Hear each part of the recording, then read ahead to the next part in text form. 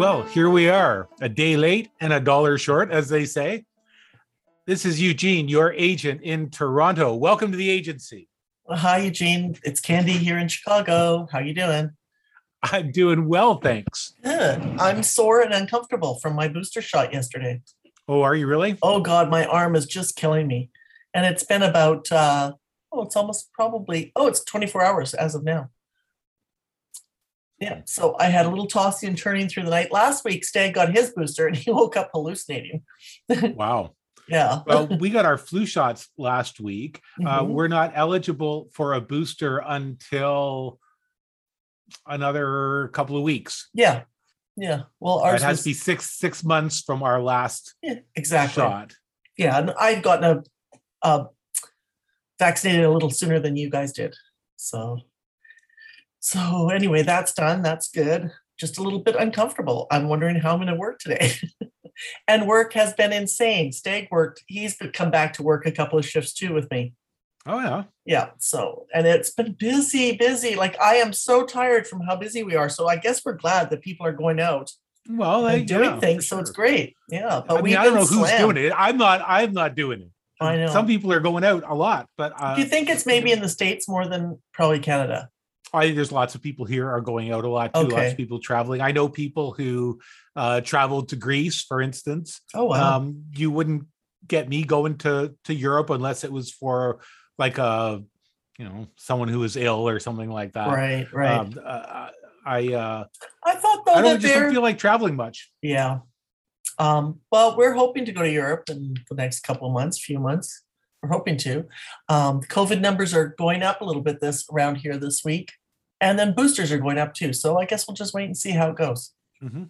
And we're probably going to travel to New Mexico because my proposal got accepted at the conference. Well, excellent. Well, that was a great synopsis that you wrote for this proposal.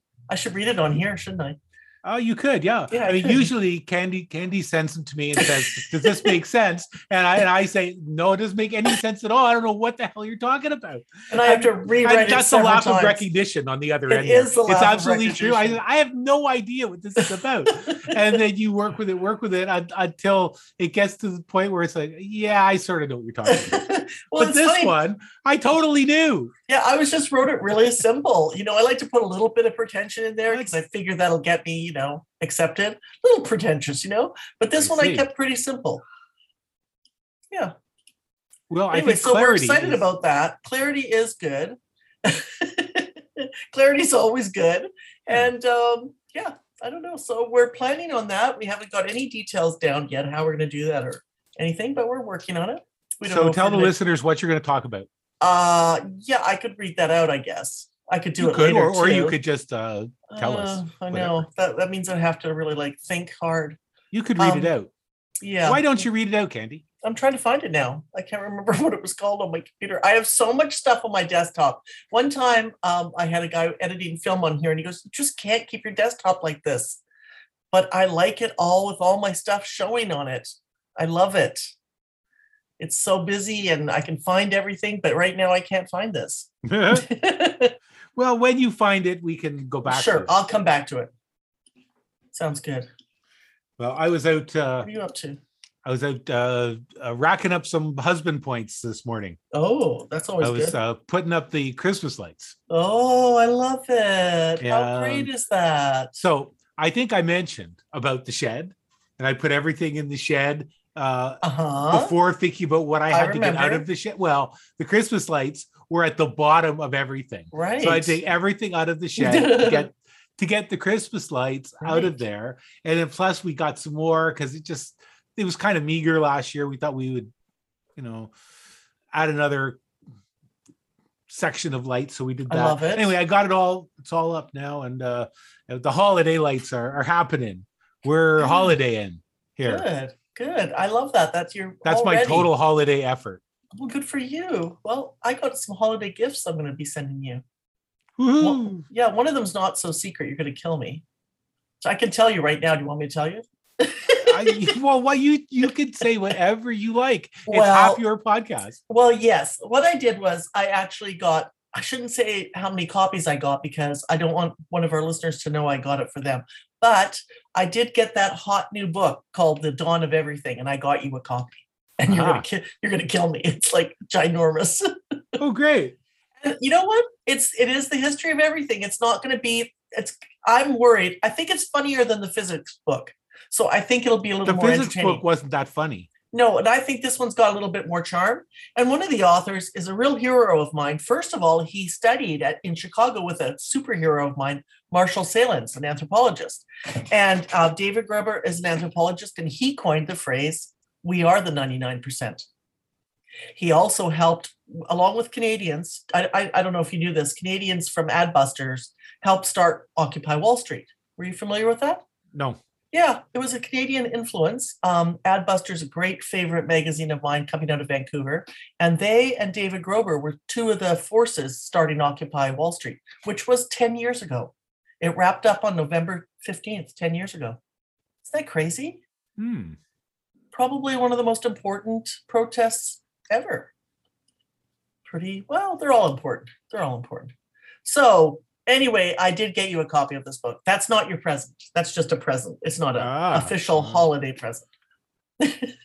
Okay, whatever. Yeah, and it's ginormous and you're going to kill me. But you know what? Skip to the part you like.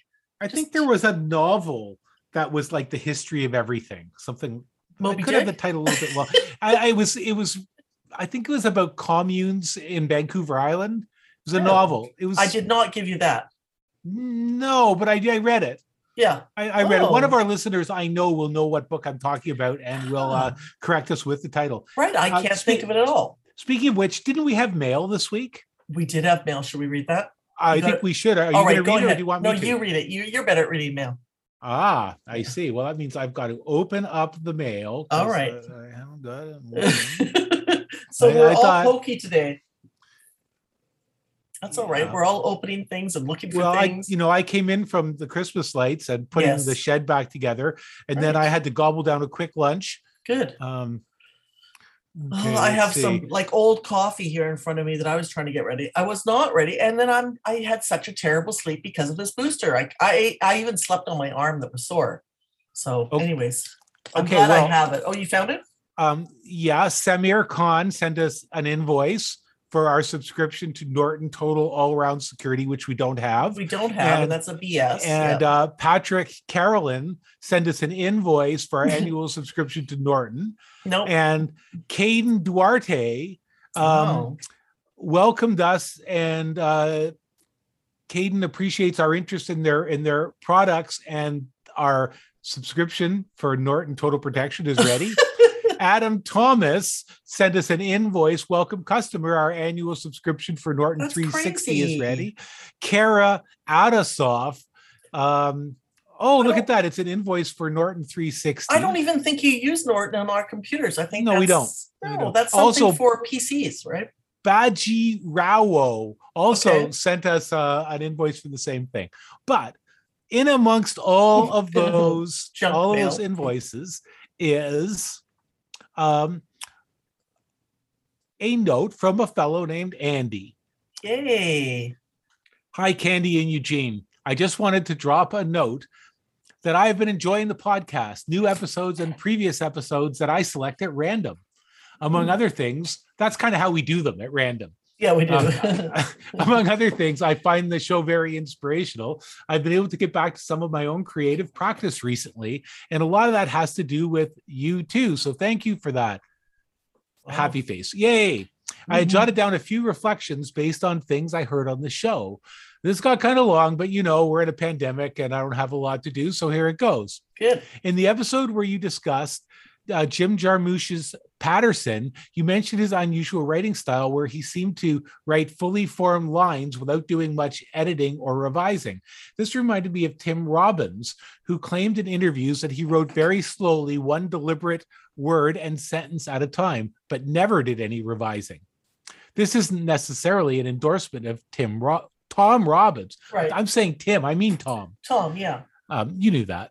I don't think his books have aged particularly well, at least for me, although I did like them years ago when I first read them. Incidentally, when I was a freshman in college in 1998, I did not own a computer at that time, so I would go down to the dorm's computer lab where I stumbled on a Tom Robbins fan forum, which I think is the first time I ever interacted with strangers on the internet in any meaningful way. I remember being really interested in the whole forum scene at the time, which has stuck with me in different venues to this day.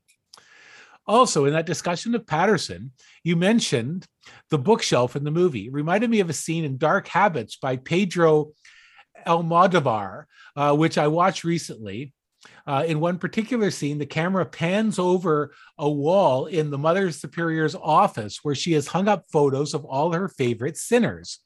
I can't really identify too many of them. I think Marilyn Monroe and Brigitte Bardot are there. It's quite a good scene where the Mother Superior and the main character discuss their love of sentimental music, and the Mother Superior talks about how it is in imperfect creatures that God finds all his greatness. I think this movie manages to satirize religion while also making a unique case for it. Not that I've gone religious or anything, but still. I think the movie also ties in with the story of Candy's friend from the Regina LSD studies, since one of the nuns in Dark Habits is constantly on LSD, as she seems to have found that it facilitates having spiritual visions of God. Ha ha ha. On another note, I haven't been able to watch American Rust, but the way you two talk about it makes me think of The Sinner, another rather dark police detective drama series. If you haven't seen it, Bill Pullman plays the main character, and I feel like this is his perfect role. He gets a lot of mileage out of this shifty eye thing he does. And there's a notable, if too brief, BDSM theme throughout the first season. I love a good BDSM not played for laughs, which seems quite rare. Anyway, my partner, now kind of ex-partner, and I watched the first 2 seasons and found it quite excellent. Maybe I shouldn't have read that. I don't know. Very difficult to guess where the story is going from one episode to the next, and all sorts of excellent performances. Jessica Biel is wonderful in season 1.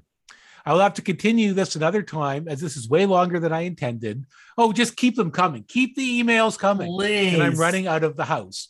Anyway, nice to hear your voice in the podcast, Candy. It takes me back to all our good times in Chicago and Wisconsin with you and Stag. And nice to meet you, Eugene. Take care.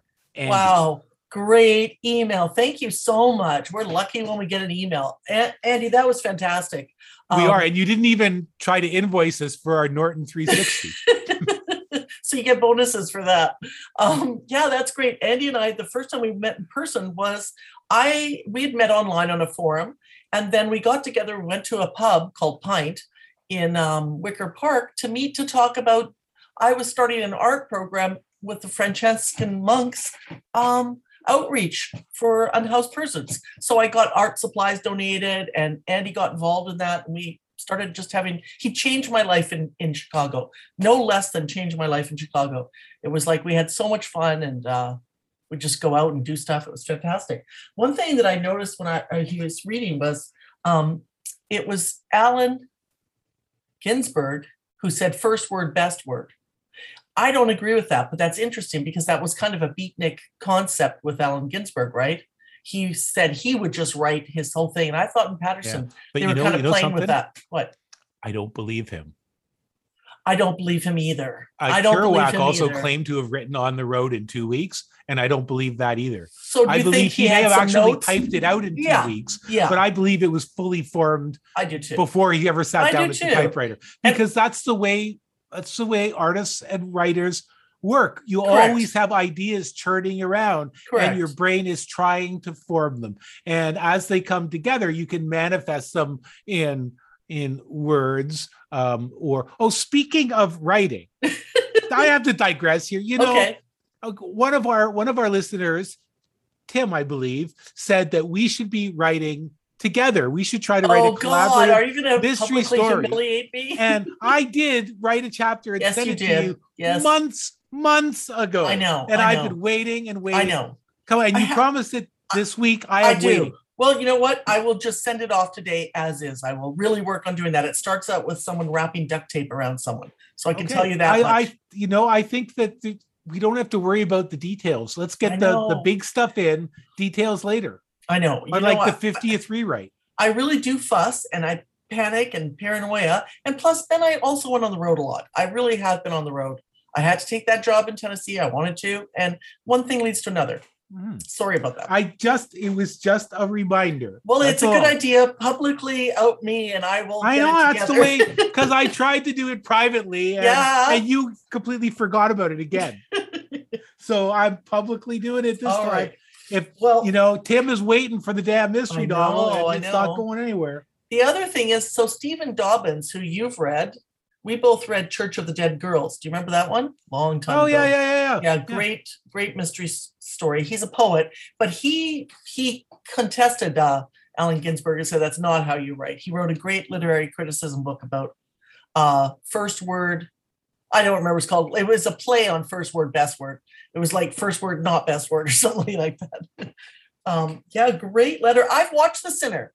Andy mentioned The Sinner. I've watched both seasons of him. He's absolutely right. Bill Pullman is fantastic. Jessica Biel is really good. Jessica Biel, she's just so compelling. You have to watch her. And she was very good in the first season of The Sinner. And Bill Pullman was fantastic, which he's right to kind of compare it to American Rust, which I finished. Not a fan. American Rust, by the way, last week, you said that American Rust had its finale. And I'm like, no. It's not. Sorry. Right. Well, that was that last episode last week. Oh, it was. Oh, okay. Yes, it was. And so I went this last Sunday, we tuned in expecting to get the next episode because there's no way they could have left it with with really such an unresolved and frankly not that interesting episode. Right. So I think they really owed us a little bit more than they gave us in this season. And, I'm officially declaring disappointment. Well, I'm officially declaring that I did not like the dialogue at all. I think the direction, the set direction, the film direction, the acting, fantastic. Dialogue stunk. Terrible. It's a crime against humanity. And that's what I think it was. It was too much of someone driving to a reservoir. Then they go tell someone, I drove to a reservoir. Then they make a cup of coffee. I made a cup of coffee. It's just too literal. The dialogue was it just killed the show. Also, it was a little bit hard to take. Yes. Yeah. And also that the different, they just couldn't link together the various different streams effectively. And I didn't believe most of the characters. No, me neither. And it was also just, I think they were, like I said, they were stuck saying stupid things. The other thing is comparing it to Mayor of Easttown. Mayor of Easttown had some redeeming, fascinating, comedic moments and characters. This and better had none writing. of it. Oh, and much better writing. Much better writing. I think overall the concept of the novel probably was very good. I'm sure the novel was better, but something about dragging this out to 9 episodes without adding dialogue and character. It wasn't 9 episodes worth of show, was it? No, maybe that's 3. it. And they managed to, as I like to say, they managed to stuff 3 good episodes into a 9 episode format. Yeah. So I feel bad. I don't like not liking something, but I didn't like that. I didn't like the. I have no problem with not liking it. Although there were individual episdes that we liked. I agree. And there were aspects of it that we liked. But overall, and I didn't believe the character change of Billy's mother. Right. I just didn't believe it. Oh, she was a jerk. I didn't like anything to do with her. And I love the actress. So again, this is not the acting. This is the writing. It just was not cool. It was not believable. And it was boring. It was worse. It was boring. I thought about fast forwarding some of the episodes, and that's not a good thing. Now compare that to I started my beloved Dexter, New Blood. Dexter was an incredible series, ended in 2013. And I thought that was it. In a million years, I never expected another Dexter. So I was pretty excited. And I after coming off of American Rust, I put on Dexter, And that is exactly what you want in a TV show. It starts out with Iggy Pop passenger music, and he's running, Dexter's running. It is such a great song. And he's running through a winter forest in the Pacific Northwest, because at the end of Dexter, the previous series, he moved from Miami to go hide in the Pacific Northwest, like a logging town. And this new setting is fantastic. The characters are amazing. The writing is already stupendous. And it's just a lot of fun and scary and drama and comedy all at once. It's fantastic. I can't wait to see how this plays out. The other thing that we've seen on Sundays is Succession, which we're continuing to watch. And the last episode was the shareholders meeting episode. And it was splendid. It was really wonderful. And also, I realized where I recognize one of the actors from. Now, you know, the character of Tom was in MI5. Yes. Well, do you remember that Tom had a love interest who was a CIA agent? I do. Well, that's the actress who plays Sandy. How fun. I wonder if it's the same, if there's other production connections, why I they don't would be know. together. But suddenly I was watching the episode, and suddenly like, oh no, she was in MI5. She was a CIA agent. That's funny. I think it's hilarious because she may even have the same name. I don't know, because they left Tom have the same name. Right. And I'm sure somebody deliberately did that. Cool. So anyway, I am enjoying Succession because, you know, we have the real life thing going on here with Rogers, and that just they fired their CEO, I believe, today or yesterday. Wow. And the guy the one son who took over the board, some judge has said, yeah, that's legal. So I mean, it's Succession. It's just the same thing. Right. Cool. So very cool. And I liked it too. I'm going to go back to it. I get caught up in my little favorite shows, and then there's another show that Sheila's been watching, and I go upstairs when it's on. Oh no. And I do collages. And I sort of half watch it. I want to like it, but it's not interesting enough to really hold my attention. But it's interesting enough to sort of have it on in the background. And I'm going to call it a hacking thriller. It's called Startup. It's set in Miami. It's on Netflix. There's 3 seasons of it. It stars Adam Brody as Nick, and Nick's job is to be kind of dumb and good looking.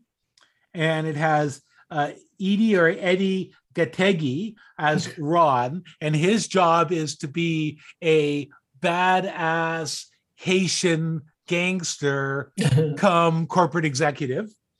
It has Otmara Marrero as Izzy, and Izzy is a whiz kid coder who invents a new cryptocurrency, and Martin Freeman as Agent Phil, who's an FBI agent, and then Ron Perlman shows up as an investor named Wes. Oh wow.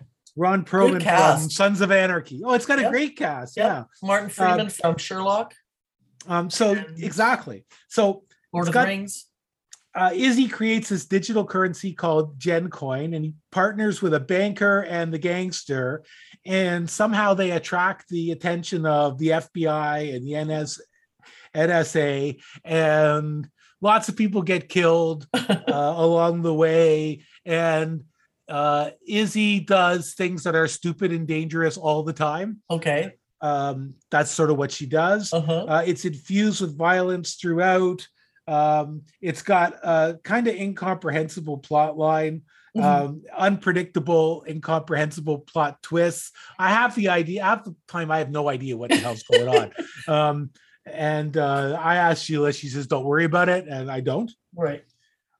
So there's that. Okay. It sounds fun. I mean, is anyone out there watching Startup? I wonder. And do you think it's any good? Sounds Sheila fun. really likes it. It's just, I don't know what the hell's going on in it. And like, you know, is it a story about hacking? And the closest you get to hacking is you see some computers and you see Izzy typing away at 100 miles an hour. Right. And you see some like lines of DOS coding, right? Yeah, I guess the challenge is hacking, right? The challenge is making something about being on a computer captivating in other ways. Right. Yeah. It's like if you took, do you remember that show I, Robot?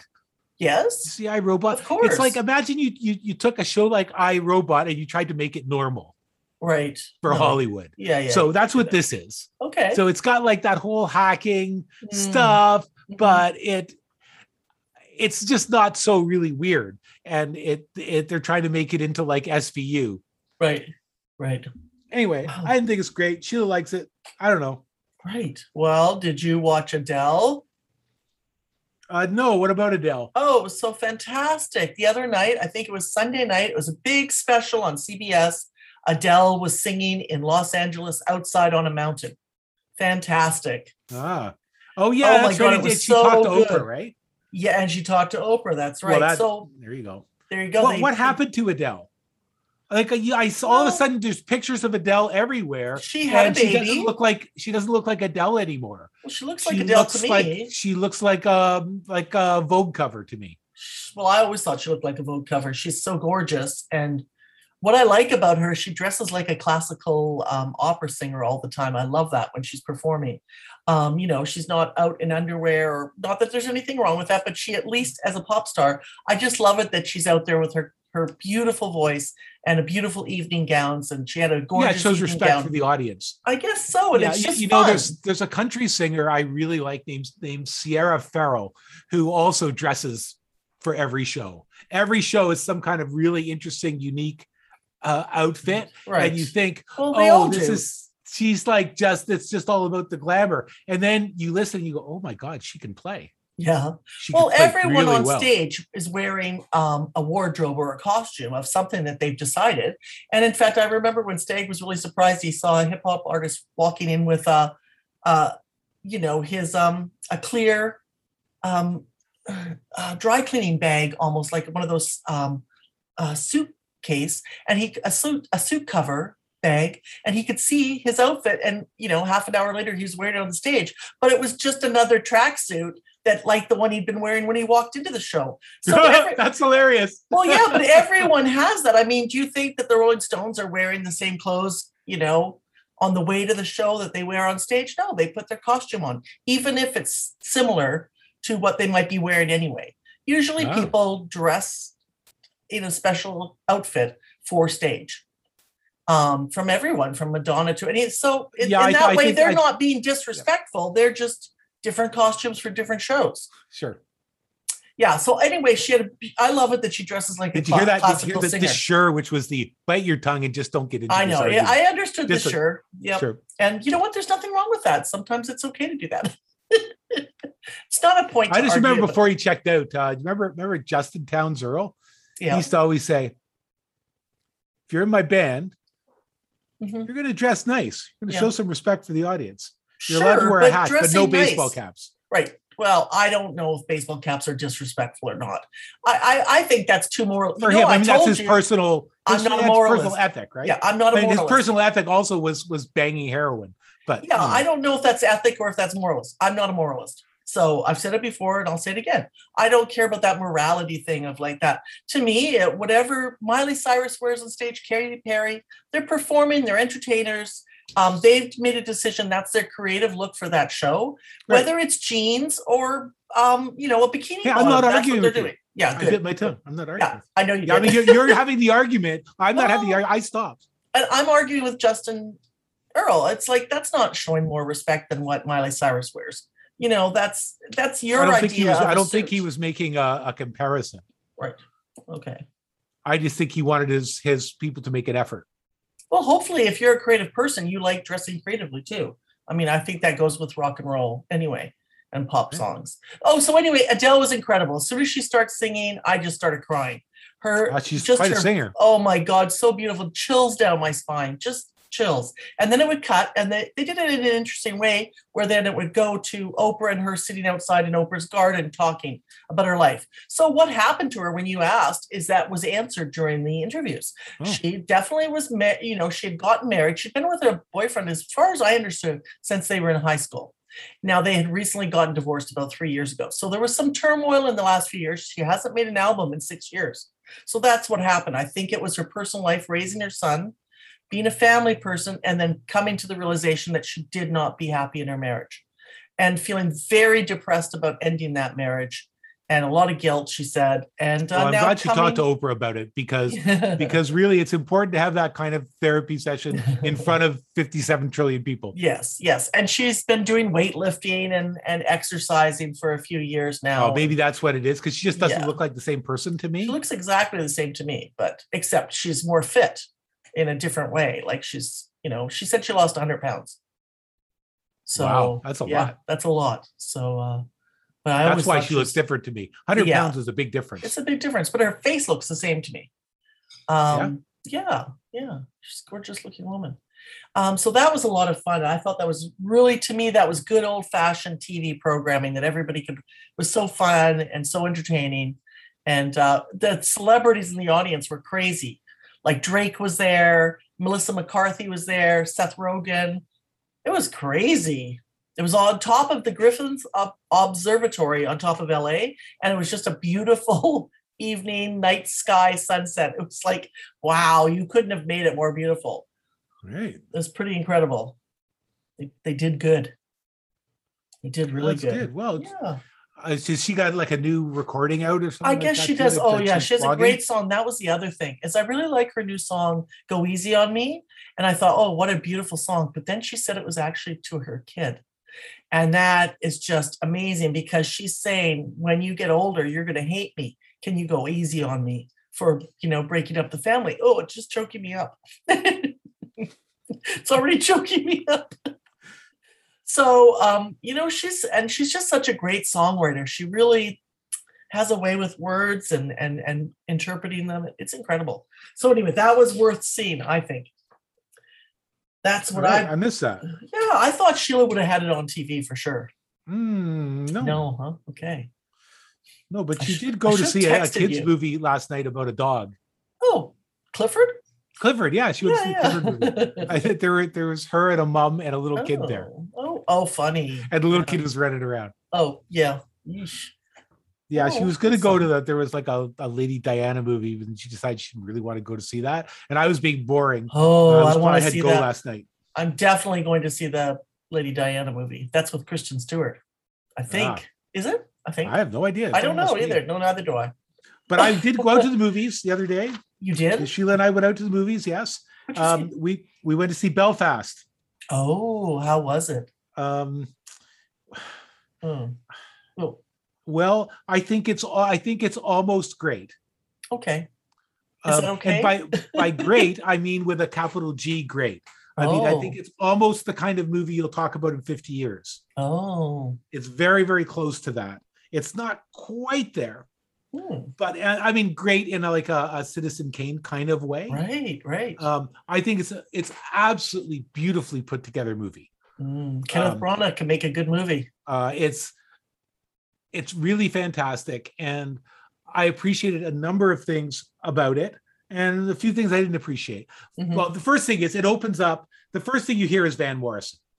Oh, and that's exactly it. It's like, I'm done with anti-vaxxers. I'm done with Van Morrison. And I thought, couldn't they have found anyone else to do the music?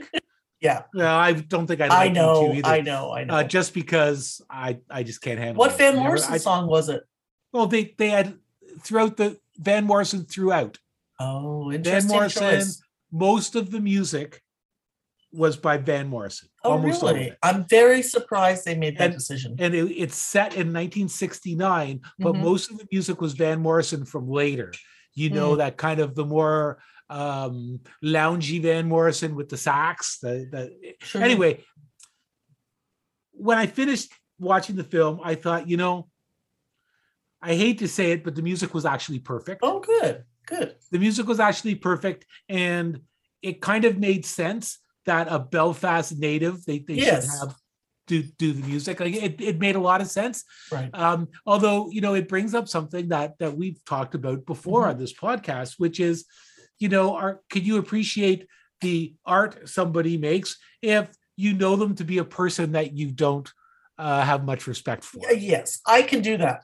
I can do it. I can't And- do it if they've done something really, hideous, like married their ex-partner's daughter, adopted daughter. Can't accept that. I I love how think now Van everybody Morrison is thinks, just old and batty. yeah. Yeah, well, that's, you know what? He's a conservative, right winger, baddie, whatever. That's not the end of the world to me. That's just somebody I don't So want to anyway, talk to him. I got But his over music, yeah. got over that. There were some very interesting references. There were bits on they would have the TV on in it, and there would be movies starring Jimmy Stewart and John Wayne and Gary Cooper. Interesting. Punctuating the action. And of course, the way those guys are speaking in those movies, it's the same kind of rhetoric that they were hearing around Belfast during the Troubles, right? Right. So I'm assuming this is about the oppression from England, the assholes in England oppressing Ireland. Actually, no, that's not what the movie's about at all. It's not about fighting back on that? The movie is a coming of age story. Oh, your favorite. Yes, it's a coming of age story, and it's about a young boy set in 1969. It's in black and white, entirely filmed in black and white. Lives on this street where everybody knows everybody, and this young boy,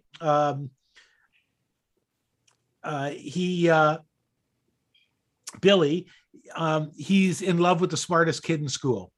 And he's Protestant, and the smartest kid in school is Catholic. And his family is cool with that. But there are people stirring up shit on the street, saying we have to protect ourselves from those evil Catholics. And what you see is what's happening on the street through the kid's point of view. What it doesn't do is it doesn't take a point of view. It doesn't take a point of view about who's right. What are the causes? What's the history? None of that. Instead, it's a little boy trying to understand, why are all my neighbors fighting with each other? And what you see is when the kids are out playing, they're playing with a stick and a trash can lid, and they're playing war. Of course, what else are the kids going to play out in the alley to punctuate the Troubles? They're out there playing war. But as soon as I saw that scene, what did I see in my mind's eye? I saw a painting called The Gladiators, 1940, Philip Guston. You know the painting? Yep. The kids they've got the trash can lids and the sticks. And of course, later, Guston, in his late work, reprised that. How many times did he have the trash can lid? All you see is like the concentric circles, but you know it's the trash can lid, right? He keeps going back to the same symbols over and over again that he did in his youth. So anyway, that's what I saw. I saw that reference. So the movie's it's about the everyday lives of a family trying to cope with the insanity around them and the pressure on them to take a side. And they just want to live and let live. They don't want to take a side. It's a very personal story, and it focuses on the personal story. As I say, it doesn't take a point of view. And I think it's received a lot of criticism because everyone's got a point of view on this. And it would be the same thing if it were set in the Middle East. If it didn't take the point of view, people would be upset. Right. The cast in this is written and directed by Kenneth Branagh, so Wallander.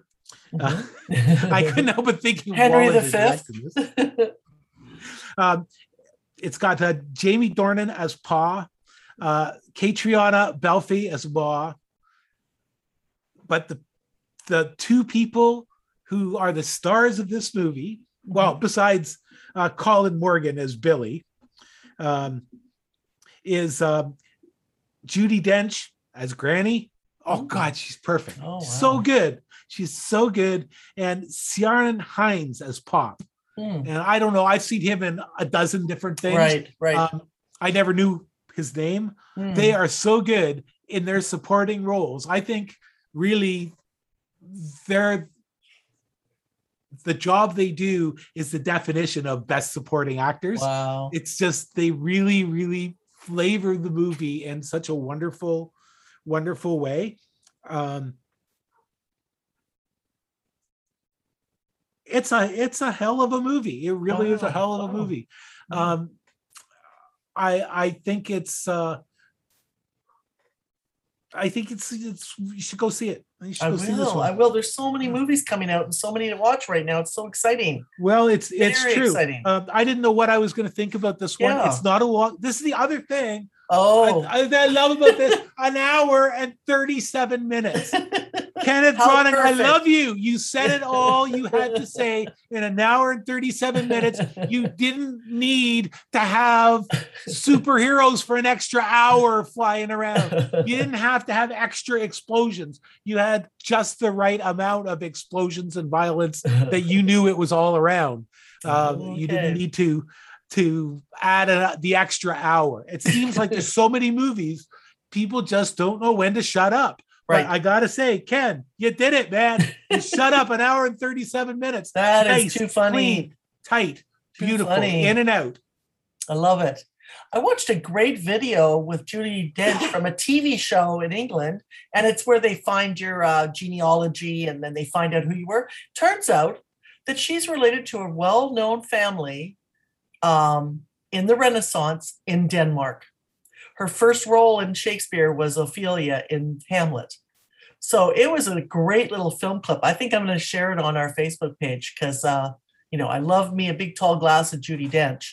And then just to see her moved, she's so good. And she's so deeply moved by this weird coincidence, or maybe not a coincidence. Maybe her family was influenced by this knowledge of back and forth storytelling between England and Denmark, because the Danish family was kind of famous. But there she is, her first role in Hamlet, and that she liked Shakespeare, and that Shakespeare probably heard of her family in Denmark and wrote Hamlet from it. It's just crazy.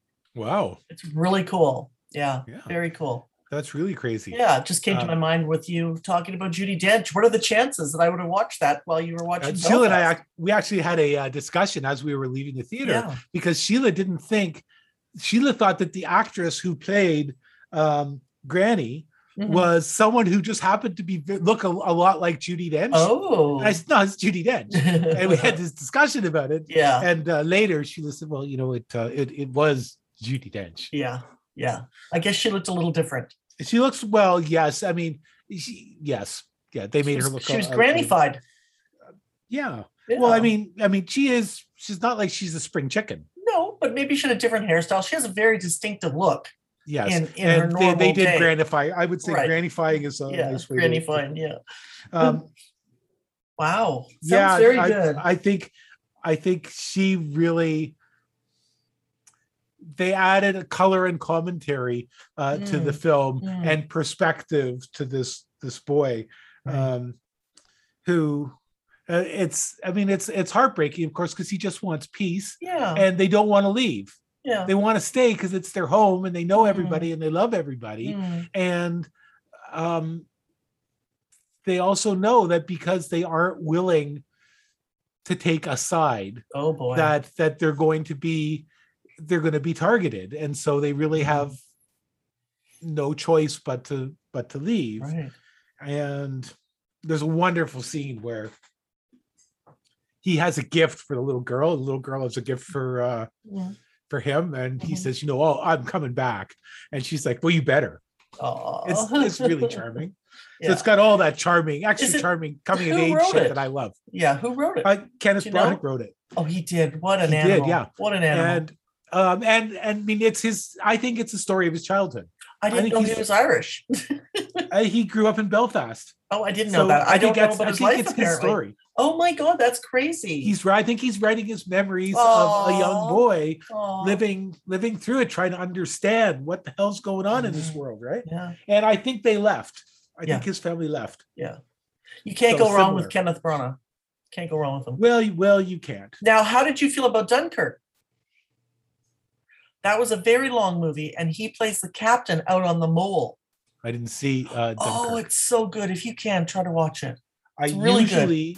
I usually have to be dragged kicking and screaming to war movies. Okay, so you're not going to like it then. But what's interesting about Dunkirk, I think it's one of the most amazing movies. And I had a hard time it tricked me. It confused me because at the beginning they tell it in 3 different times.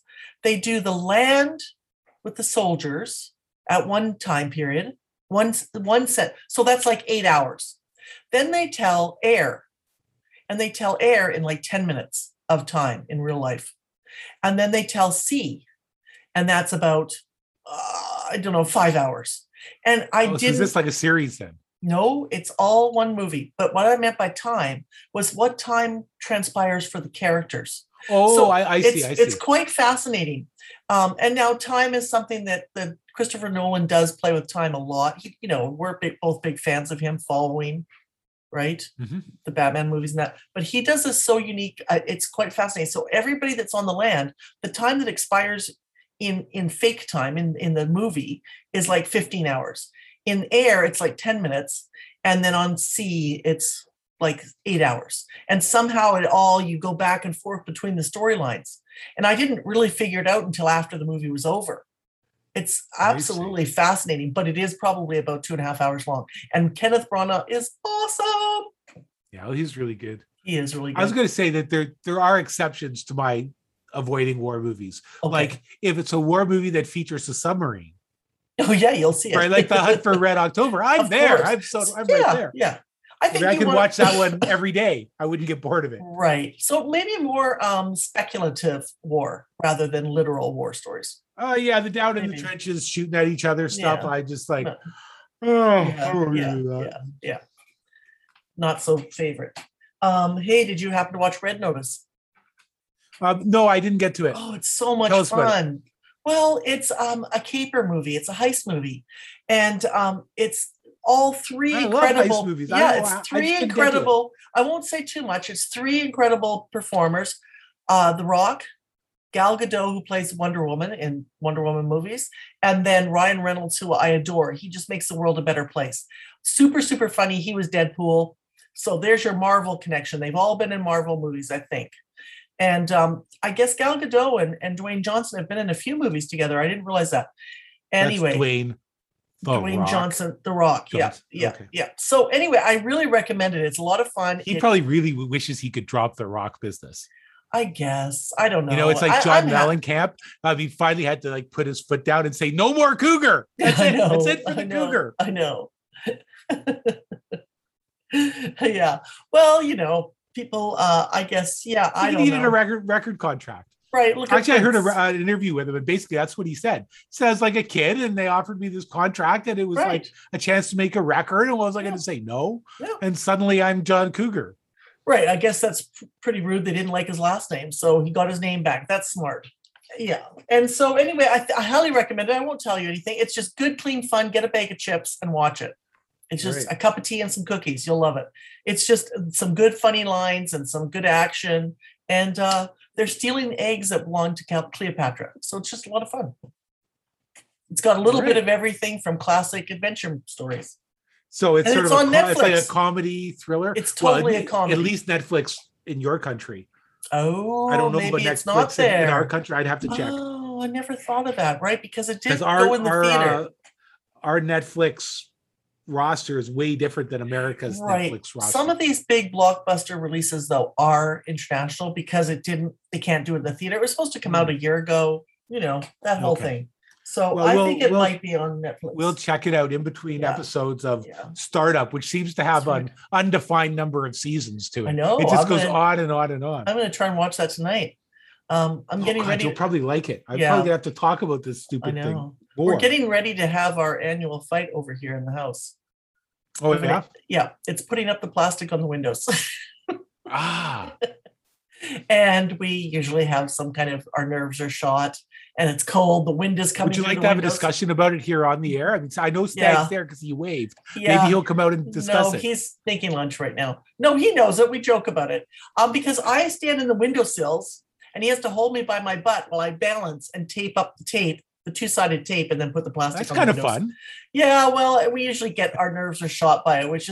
Every year we're like, oh my God, let's hire somebody next year. Let's not do this again. So I have jobs like that. Yeah.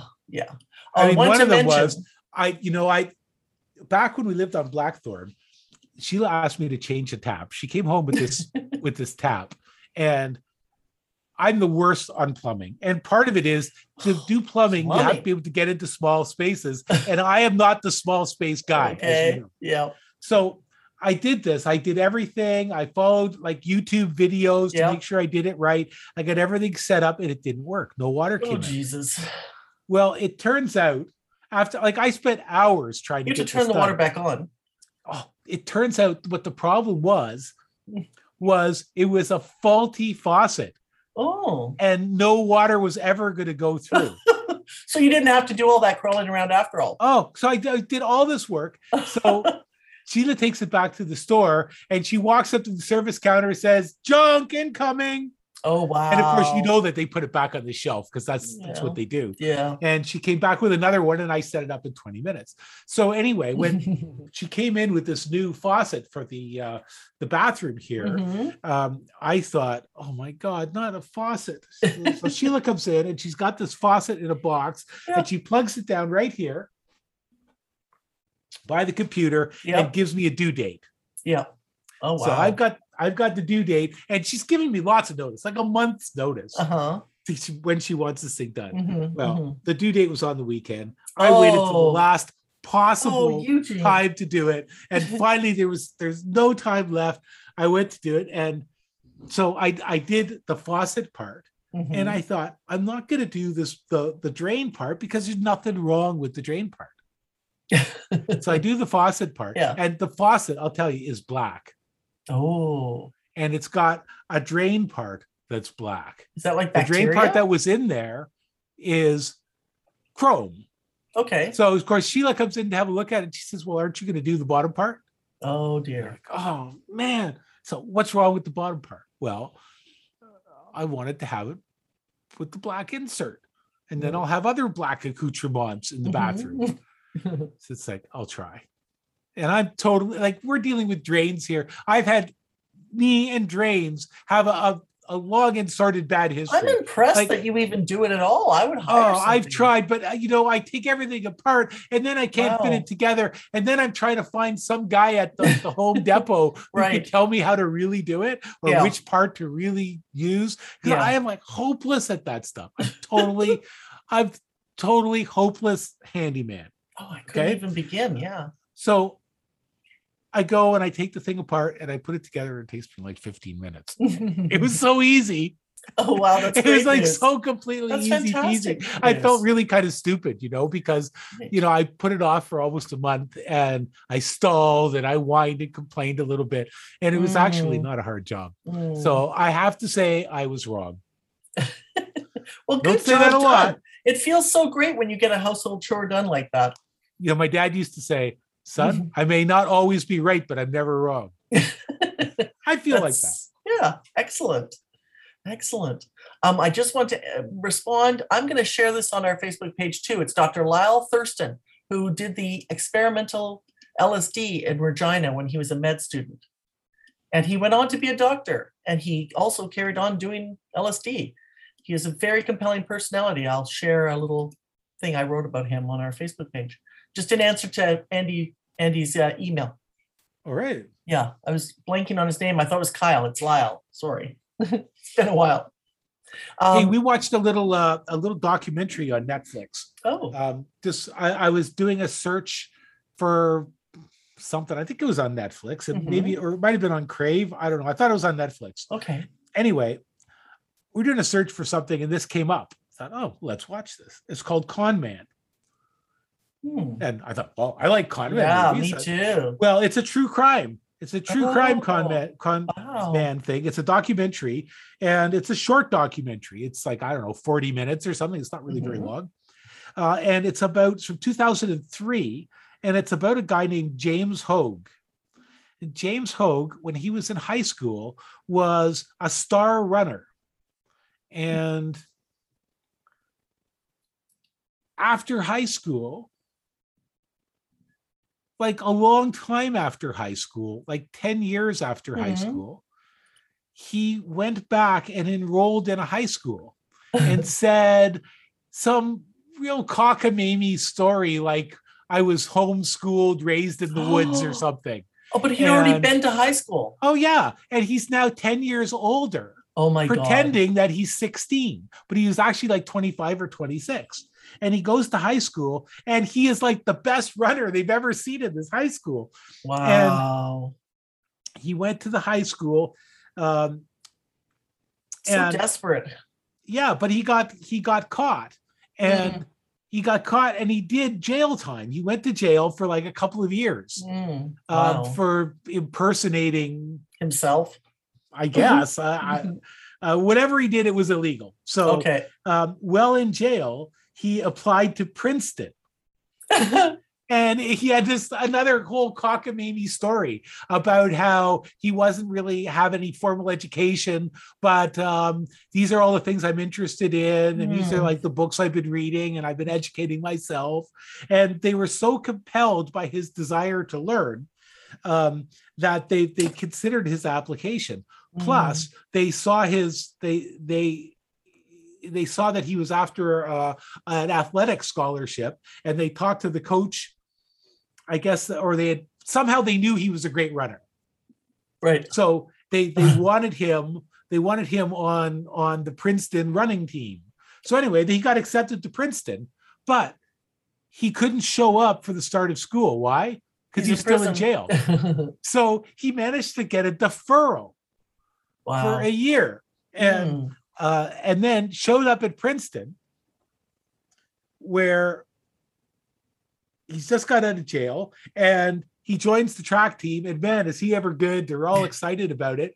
And this girl from the high school that he had got caught impersonating himself at, well, she goes to Princeton. And she's out there watching the track meet, and she sees this guy and recognizes him right away. Well, doesn't he tell them who he is, or does he make up a personality? Oh, he makes up another completely different personality. Identity. Oh, wow. So he's a serial fake identity guy. Oh, wow. And he knows he is. Yeah. He knows that his behavior is considered unacceptable by people. And he doesn't really know why he does it, except that he feels that he needs to start over and have a clean slate. Wow. So he does this, but he gets ratted out by this girl who goes up to the coach and says, "Do you know who this guy is?" Yeah. He went to my high school and he went to jail. Right. Oh, wow. Well, it turns out that the folks at Princeton weren't amused with the whole thing. So he got kicked out of Princeton. I think he went to jail again. Oh, God. And then the guy who did the documentary tracked him down into Colorado, where this guy, he was living under his real name in Colorado, and he had bought some land and he was going to, I don't know, build a shack out there or something. Anyway, this guy tracked him down and talked to him. And again, the guy said, "No, well, I wanted to start over again." And so it was a weird little story about this guy who has this serial desire to impersonate other people. And the person he impersonated at Princeton was someone who had died just after birth. And somehow he was able to find that person's SIN number. Crazy. Yeah. So, I mean, he did his research. He was quite good at this. And apparently he was a star student too. He's a really bright guy. He just had this little affectation. All he had to do was just do it straight up. Well, probably if he didn't join the track team, he could have got his degree and been very successful. It was because he put himself in front of the public on the track team that he was busted. Yeah. Wow. Complex. Some people just have to lie all the time. They can't do a straight story for some reason. It's like a compulsion. Yeah. But I guess it's insecurity too. I don't know. Well, maybe. I don't know. I mean, not wanting to be yourself. Yeah. No. I mean, I sort of understand it. Yeah. You know, if I hear my recorded voice, which we're doing right now, just so you know. Yeah. So if I listen to it back, I hate how it sounds recorded because it doesn't sound how it sounds to me. Oh, okay. Yeah. It's like, oh God, I have such an awful voice. I can't believe I would actually put it out there for people to listen to. My voice is so terrible. So I understand how people want to be other than themselves. Right. But of course, the only person you can ever be is yourself. Right, because I don't know where I came across this, was that you only can, oh, I think I saw it on Facebook. It was great. Someone had a little thing on Facebook, like you can go ahead and be whoever you want, but after 3 months, it's going to be obvious who you really are. It was something like that. It was pretty good. Well, exactly. Yeah. You can't hold that together longer. I took journalism before I took art in Calgary. And at that time, you had to write news stories, go out in the city, interview people. They'd give you these assignments and you did a mock. You did a real story. It didn't go anywhere. You just did it for your homework. And at one point, we also had to take a communications course, like about presenting yourself in public, radio, TV. And so we recorded our voices and we had to read these scripts. And the woman who taught it, I think I probably told you this already. She was like, you will never work in audio or on radio. Your voice is terrible. I was like, oh, well, I guess I know that now. I used to have to work with people sometimes to improve their public speaking when we were going to put somebody at my job on the air. And I worked for Canada Post, and we would bring people into our plants at Christmas time, because it's a good news story, right? All those packages are being delivered, and people like to see them like whizzing by on conveyors and that sort of stuff. So I would have to sometimes coach people who are going to be on the air to help them out. Yeah. And one of the things that I discovered is that if you have some kind of affectation that you do and you stop it, like for instance, let's say you move your fingers around. And so to stop it, you clasp your fingers together so you can't do it. Yes, of course. Well, you might start twitching your shoulder. That's right. Or you might start saying or let's say you say and you try to stop saying you'll say something else. True. It just keep trying to cover the thing that you want to avoid, and it comes out somewhere else, either some other part of your body or something. It's quite fascinating. It is. At that point, you really almost need to take meditation to be able to go beyond a tic or a mannerism. You've got to do something that's inside of yourself to get rid of it. You can get rid of it, but you've got to do something like that so that you understand why you're doing that nervousness. It's a nervous response. Yeah. And you can get rid of it by practicing. Oh, so I mean, I had a Valley Girl accent, really. That was the problem. I had a crazy accent, crazier than it is now. Obviously if I have a few drinks, I might start saying for sure. I remember I was out in Connecticut with our friends out there, and his wife was like, you have to stop saying for sure. I was like, oh, I didn't even know I was doing it. It'll come out every now and then. But it was really my accent, I think, and my poor pronunciation of words. And also, media changed. It became, you used to be almost like a robot to go in radio. You had a radio voice. Everyone had to fit down this tunnel. And then that changed in the 80s and 90s, where having a unique voice became actually a cachet. It became something very good to have. They used to change people's names, like John Mellencamp, just like that. They would change, try to make you not be ethnic. Absolutely. There's many of our radio personalities here in Toronto have had their names changed by the station. Right. And where City TV was kind of cool because they just let everybody keep their original names, their accents, whatever. Now, it's funny because in broadcasting in Chicago, we're finding that even the voices that I heard when I first moved here are going away now. The Chicago accent is disappearing. That old da Bears is actually going away now. It's been kind of watered down, which is kind of crazy. I have a dog here who's trying to get my attention. Yes. While I'm talking. I guess we've been going on too long. Maybe I'll read my proposal. Yes. Have you found your proposal? Yeah, I did find it. Yeah. Okay, read it. Okay. So it's called Corpuscular Suites: Hollywood Logos, Corporate Brands, Masks, and Cormac McCarthy. Particular stories, artifacts, and visual arts have a tradition of embedding time, numbers, locale, celestial events, and season into art in order to transmit information and support cognition and memory. I suggest that Cormac McCarthy is working in an overlooked recurring structure in many disciplines that often utilizes enigmatic language and a deliberately subtle hidden structure portraying the idea that the hidden truth of a mystery can only be approached indirectly. Within Cormac McCarthy's over are some outstanding logos and brands, including Heineken Beer, Texaco, Petrol, and Coca-Cola. Is there something to be gleaned in these referenced icons? I plan on exploring the history of these logos and hidden design through some of the food served during Stuart Court masks and Idago Jones and Robert Flood stage designs to the structure of No Country for Old Men and Blood Meridian. In previous presentations, I demonstrated the number patterns such as 46 gang members on page 46 of Blood Meridian, the word moon appearing 28 times in the novel. This time, I will further explore the connotations of such pagination by comparing McCarthy's selected works to Renaissance theater design through the lens of the origins of the word architect as a builder, carpenter, and the design of an artifact. The pagination of 24 chapter sections in Blood Meridian, its 365 pages, its obsession with counting and other time-based patterns link McCarthy's structure to many other disciplines. The idea of a narrator as an architect is also something I will explore. For example, architect is from the word archon and tech, ruler, chief, or leader to weave and fabricate.